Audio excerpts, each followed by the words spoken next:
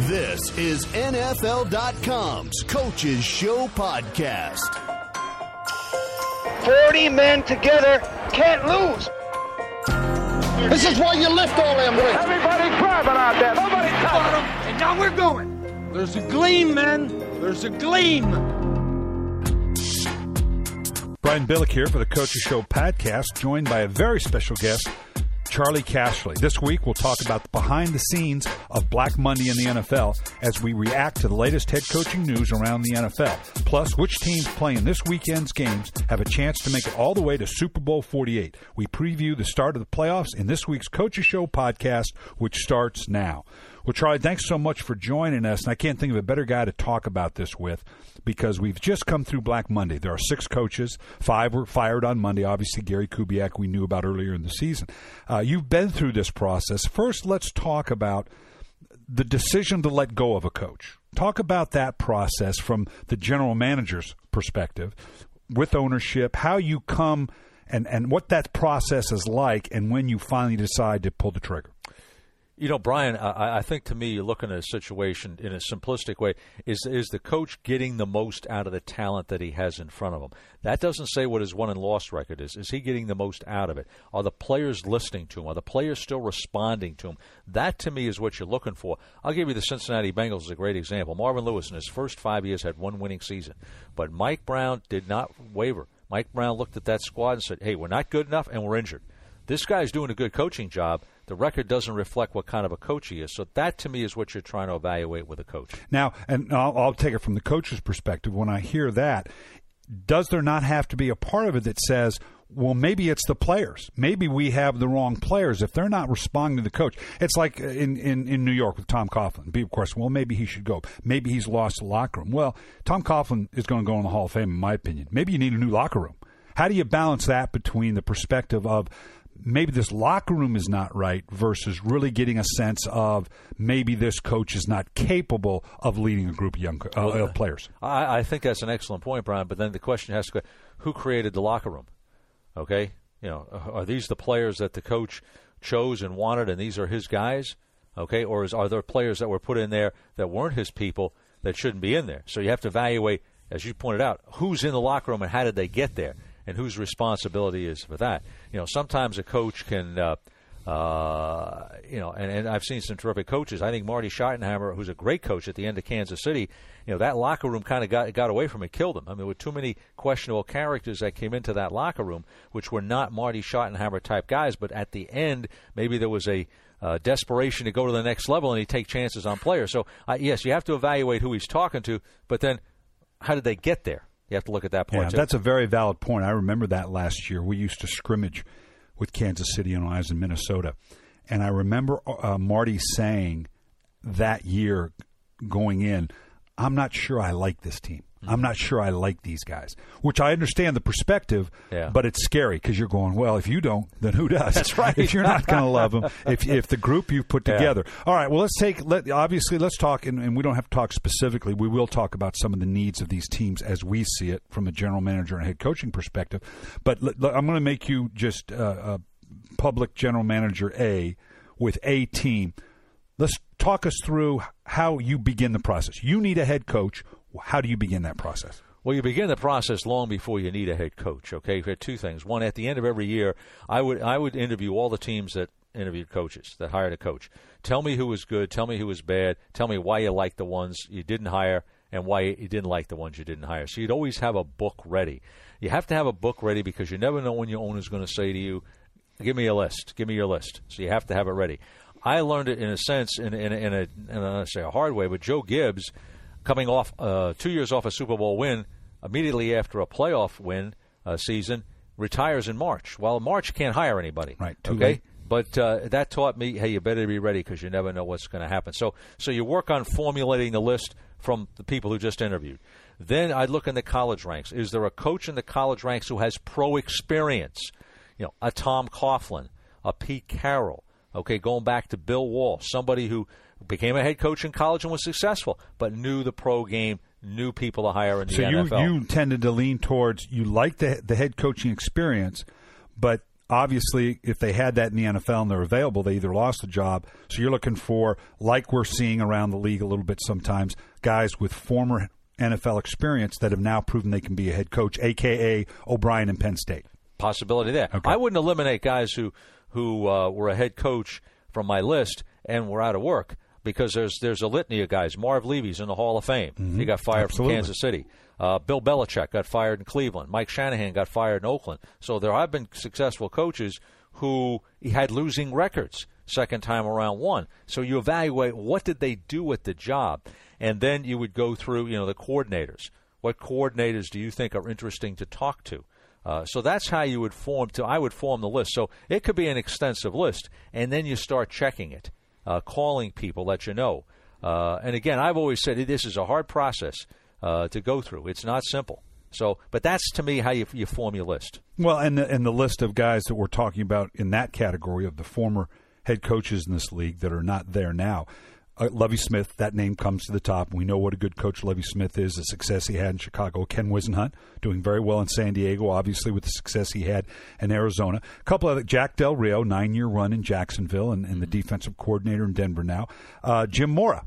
One of the guys we're talking about that was a former head coach in this league, now has done very well at UCLA, and a guy like Josh McDaniels. That seems to be the biggest, his run in Denver, and then now obviously the offensive coordinator in New England. So, Brian, I'm going to give you a name that I would have on my list that I would want to interview, and that's Jim Caldwell.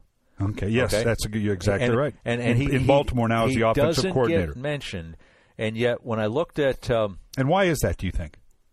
Why is Jim Caldwell not? I would say a couple things. Number one, Jim's a quiet guy, okay? And quiet guys somehow don't get a lot mentioned. Mm-hmm. And I know in certain interviews he's had, there was a question about what his presence is. But after people have been around him and seen him operate in front of the team, okay, they don't question that at all. People have constantly recommended this guy to me who have been around him. And interestingly, obviously he took Indianapolis to the Super Bowl, lost a close game, a heartbreak. Right. Could have gone either way. Then goes 2-14 when Peyton can't play. Okay, and yet during that 2-14 season, that team played hard, played with emotion, never quit, were prepared. He did the best he could in that situation. So you saw him handle adversity with grace, and the players responded to him. Okay, so when you research this guy, you see leadership in him, a quiet, confident leadership. You see adaptability with him. You see a guy that can be creative, make tough decisions. He can present his plan to the media. But he comes across as a quiet person, so some people question his presence, and I think he gets kind of caught in following Dungy and not being there long enough. So I think there's a lot of things. He's not a self-promoter either. So, but to me, he's a guy I absolutely would have on my list, and I'd want to talk to him, and I'd want to get a feel for his command in the room. And everything I've gotten is good on it. But the people who answer your question, why doesn't he? That's their question too. Yeah. How does your interview, when you sit down with these prospective head coaches, how does that interview differ with a guy who's got former head coaching experience in the NFL versus one of these coordinators you may visit? How is that? Is the conversation different? Well, certainly there's parts of it that's different. If a guy has a record, okay, then you can clearly go back and ask him specific questions. Lovie Smith, the obvious question Lovie Smith has to answer is the offensive coordinator position. That's why he's unemployed. He had 5 offensive coordinators. He kind of took a hands-off approach, from what I understand, on the offense. Mm-hmm. So what did you learn, and what will you do differently? There's nothing wrong with saying, I learned something, okay? And I've learned, I've taken a year off, I've studied it, here's what I'm going to do differently. Rex Ryan came out, and to his credit, changed his offensive coordinator, changed, whether he'd been it or not, said he would change offensive philosophy on what they did, and they did, okay? So people can change. So that would be, based on what the person has done, that'd be one of the questions you could zero in on. The person who hasn't done it, again, you're going to focus more on, what's his philosophy, what's his big picture. I'd have pages of questions that I would go through. Some I would call just your nuts and bolts. Give me your first 100 days. Mm-hmm. Give me your OTAs. To show that I understand what this structure looks like, and I know how to get us in and out. I can get us in and out of the locker room. I can get us on the bus. Do I understand the organizational aspect of it? Yeah. But I'll tell you, Brian, the most telling part of the interview is who he's going to hire as a staff, because that's the only original part of the interview. Everything else he could have copied from somebody. Right. Okay? Put it in his own words and you would know whether it's true or not. If a guy hasn't been a head coach before. If he's been a head coach before, we got a track record we can pick off of. But when that is the eye-opening thing, and when I would interview people about what coaches they hired and didn't hire, the most telling comment would always be their staff. That eliminated more guys from jobs than any other single factor. But how would you, and I love this conversation because, again, I'm looking at it from the coach's perspective, and obviously every job I've interviewed for, obviously that's kind of job one. It's who are you going to bring together. Yeah. And as a coach, you always had to be prepared 2 and 3 deep at each position because you're not always going to get your top guy. And it shows you the makeup. You want to show a GM, look, I have an understanding of how this works. But how let me say this, Brian, to that point, that tells you something, too. I remember a guy came in, and he's got some pretty good names, and one of them was working for the Redskins. And I said, well, what makes you think you're going to get that guy? Oh, I've talked to him already. Oh, he says he can get out. Yeah, he said he can get out. I says, I know Joe Gibbs. He ain't getting out. It ain't going to happen. Who's your next choice? Right. He didn't have one. Yeah. So having a little depth to it and flexibility tells you a lot about this guy's ability to plan and have foresight. But go ahead. Well, and then no, not at all. So as a GM, though, and you're around coaches all the time, and you're going to have a perspective about who's a good coach, who's not a good coach. But if I come in and say, this is my staff, how do you judge me if I say this guy's a good offensive line coach? Do you have to be careful not to prejudge, saying, well, I don't know, I haven't heard as many good things about this offensive line coach, or I have some. In other words, how do I put together a staff that's my staff and not your staff? Well, first of all, I'm not going to question you on who you put there. Okay, now if you ask me my opinion, I'll give it, but I'm not going to question the guys and say, well, Coach, I don't think that guy's a good coach. Okay, who your staff is your staff. And then I'm not going to discuss it, but I'm going to have an opinion on it. Right. Okay? Because one of the jobs you have as a general manager is evaluating assistant coaches in the league. You go to the Senior Bowl, you go and you see coaches there. You go to workouts, you see coaches there. You ask people because you got to have a ready list for coaches. Because every head coach I've been around, okay, at some point he'll come to you and says, "Hey, I'm looking for a defensive line coach. Do you have a couple guys in mind? Right. Anybody in college you think that can coach linebackers for us?" Okay, I'd like to get a college guy on the staff. So you always got to be thinking.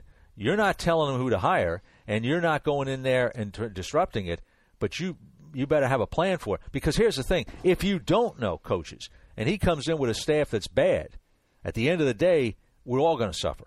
Okay, but in the interview, I'm not going to tell him I don't like that guy. Okay, he'll sink or die on what he's put in front of us. Do you have to fight the tendency, and it's not 100% true, but what tends to happen in this league is you kind of hire the opposite of what you just fired. If you had the hot offensive coordinator, then you tend to lean towards someone with former head coaching experience, or maybe a defensive guy. If you had a former head coach and this was his second go-around, well, now I'm going to go get the hot coordinator. If you had a college guy, well, I'm going to get a pro guy. If you had a pro guy, I'm going to go get a college guy. Is that something that's conscious, or you think that's just subliminal and you tend to go away from the thing you just fired? Let me say this. It happens. Let's start there. It's wrong, okay?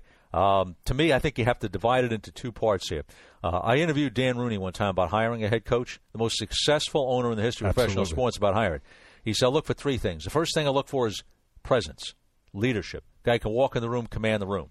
Second thing is communication, his ability to communicate with all parties, which, as you know, Brian, you have to communicate with an owner, communicate your vision to the fans, and you got to communicate to some players that aren't real smart, okay?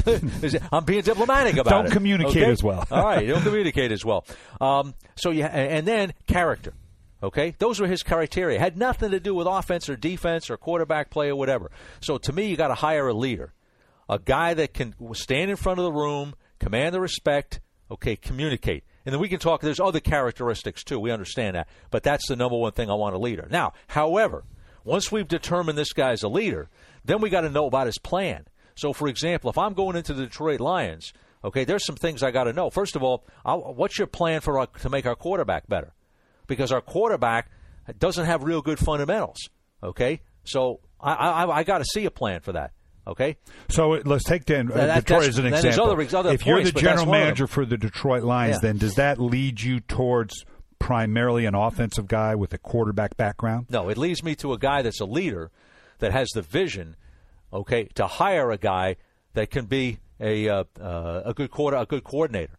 Okay, what happens a lot of times is The failures of coaches are because they cannot hire the other side of the ball. Mm-hmm. They're very good on one side, but they fail on the other side of the ball. So I'm looking for a guy that wants to hire a strong staff, wants to hire competent people, wants to hire better people than him. Okay, I was around 2 Hall of Fame coaches, and they hired all-star staffs. Mm-hmm. Okay, Joe Gibbs, hired a tremendous. His first staff on defense had 3 defensive coordinators. Richie Pettibone, Larry Peccatello, and Torgy Torgerson all had been coordinators. So he wasn't concerned about that. George Allen always hired strong coaches around him, But they both managed the staffs, They can handle strong personalities, which is, that is something you look for too. But you can't ignore the problems you have with your team. For example, if you have the first pick in the draft in Houston, somewhere in the makeup of this staff, we better have a guy that can develop a young quarterback. You wouldn't hire your head coach because maybe he can do that and he can't be the head coach. Right. So, and doesn't that happen a lot of times? Yes, absolutely. You end up going with the guru of the month that has an expertise on the offense or defensive side of the ball that kind of addresses what you think is the number one need for your team, but it does you do so with some blinders on sometimes, because then they come to find out, we knew he was a brilliant defensive guy, but this guy's not a head coach. Right, exactly. Either it's the leadership fact is failing and he can't run the team, or the fact is he hires a bad staff and doesn't get the other side of the ball straightened out. So he can't do game management during the game. So, to me, it's 2 parts. You hire the head coach because he's a leader and has a vision, and all the other things you want, the ability to communicate, character. But part of that is he has to be able to look at your team and have a plan to solve your problems. But your problems today aren't going to be your problems in 3 years. So, in other words, in hiring a staff, hire an excellent staff. We've got 3 teams, and I always find this interesting. You can tell my bias in this whole thing. They don't have a quarterback. True. Well, okay. Well, that's part of it too. When you look, I thought you were going to say that. Well, and that'll lead me to another question. We'll go back to what you're going to ask. No. I'll come back to that because that's a good question. Is it not part of it in this league right now that the decision whether to keep your coach or not, if you're in the top end of the draft, meaning you weren't very good, it's probably because you need a quarterback. When you look at this year's draft, 6 of the 10 teams, top 10 teams, all need a quarterback. And it was the same last year. And so it's kind of a quid pro quo. Yeah. You're there because you don't have a quarterback. Right. And half of them now need a head coach. Is that part of the decision process that I see now, that it seems to be going forward, if you need a quarterback, you likely need a new head coach? And that's where the decision is, like, say, the Houston Texans. Look, we're going to need to go get a quarterback. Because you don't want to get in that cycle of, no, I'm going to stick with my coach. We'll take one of these young Jack Del Rio in Jacksonville. You stay with the coach. You draft the guy, Blaine Gabbert, at number 10. Doesn't work good the next year. Then Jack Del Rio goes. You bring in Mike Millard. There just seems to be out of kilt compared to, you see John Harbaugh, and they draft Joe Flacco. Yeah. Mike Smith. Matt Ryan. When you marry those together, just like Andy Reid came in and they got Donovan McNabb, that seems to be, if I need the one, then I probably need the other. Usually that's the case. The thing you have to be careful of, and I've made this mistake, is because here's the discussion. It's my first year. Let's get a quarterback and grow from here. If we don't get a quarterback, that puts us a year behind. We don't get a quarterback 2 years, we're way behind. Okay, now we're starting from scratch in year 2 or year 3. Okay, and obviously owners evaluate coaches a little more critically in year 2 than year 1, and year 3 than 1. Okay, so now what happens is we got to get a quarterback. So you force the quarterback up into the position to draft him. Okay, now it's a lot easier, as we know, sitting in the studio to say that's the wrong thing to do than go out there and lose 16 games and not be able to get a first down. Okay, so it's a lot easier to go through that and say you shouldn't do it, but and we go in cycles that way, do we not? A couple of years ago, that's how you end up, in my opinion, my words, so not to put words in your mouth, how we end up with a Blaine Gabbert, I'd even throw Ryan Tannehill in there, a Christian Ponder, a Jake Locker, even a Brandon Weeden at 22. These guys get pulled up out of need into the first round. We got a lot of busts in there. So the next year we kind of dialed back, and it's only E.J. Manuel. Whether Geno Smith should have been a first rounder or not, we pushed back the other way. We got a lot of needs, and a fairly deep, at this point, looks like college quarterback group. Are we looking at a whole bunch of quarterbacks getting pulled into the first 15 picks this year? Yeah, probably you do. Whether it's deservedly or not. Last year, that quarterback class was so weak that people couldn't pull them up. Right. Okay, Buffalo did. Wanted to, but couldn't. Right, Buffalo did. But even there, with a top 10 pick, they wouldn't take when they traded back to the point they probably couldn't go back any farther than took E.J. Manuel then.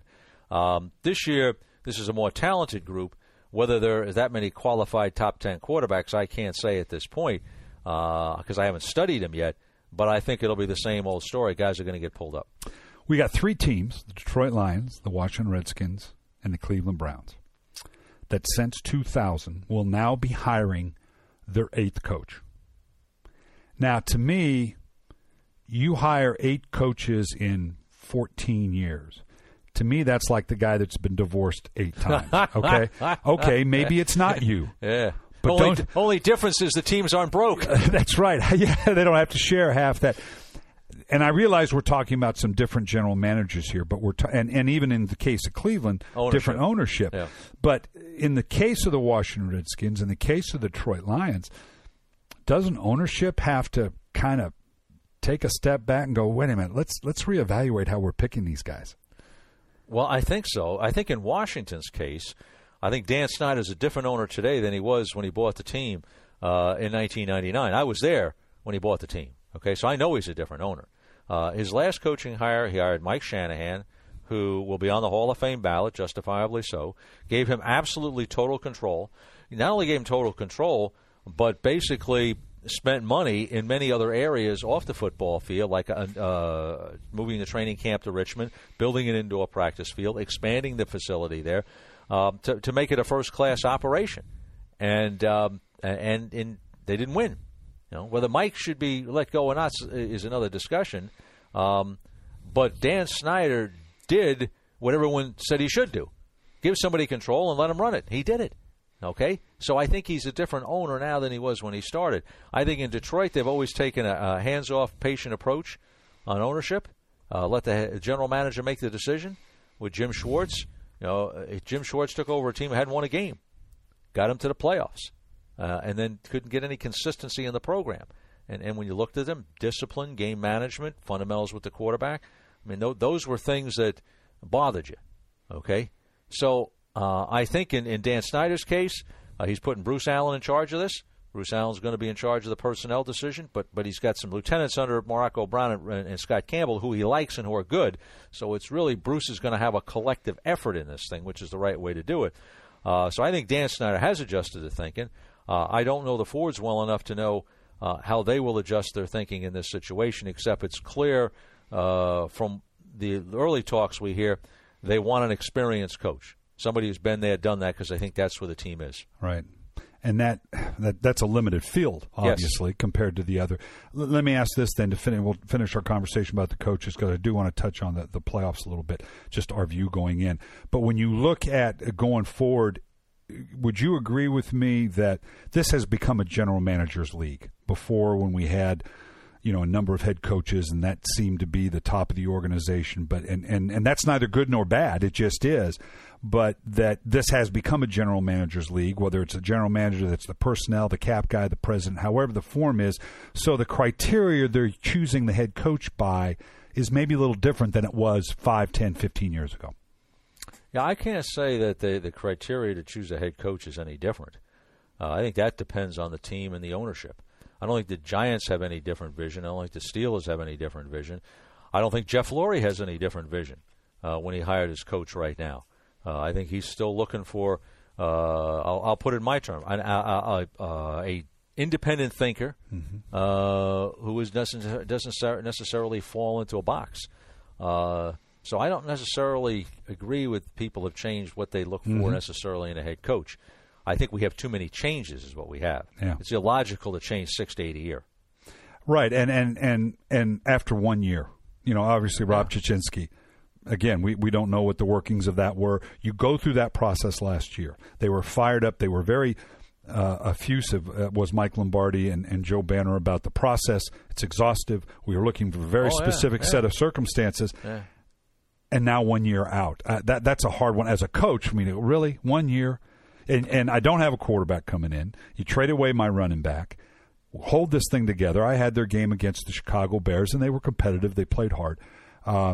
That's just, as a coach, for me, it's hard for me to swallow that one after 1 year. Well, it is, Brian, and I get that. Because you not only have that, you traded away draft choices for the future. You told everybody coming in we're going for 2014. Right. You saved cap room for 2014. You weren't good enough to win this year. Okay, that's the reality. You overrated your offensive line because it didn't play as well as you thought it was going to play.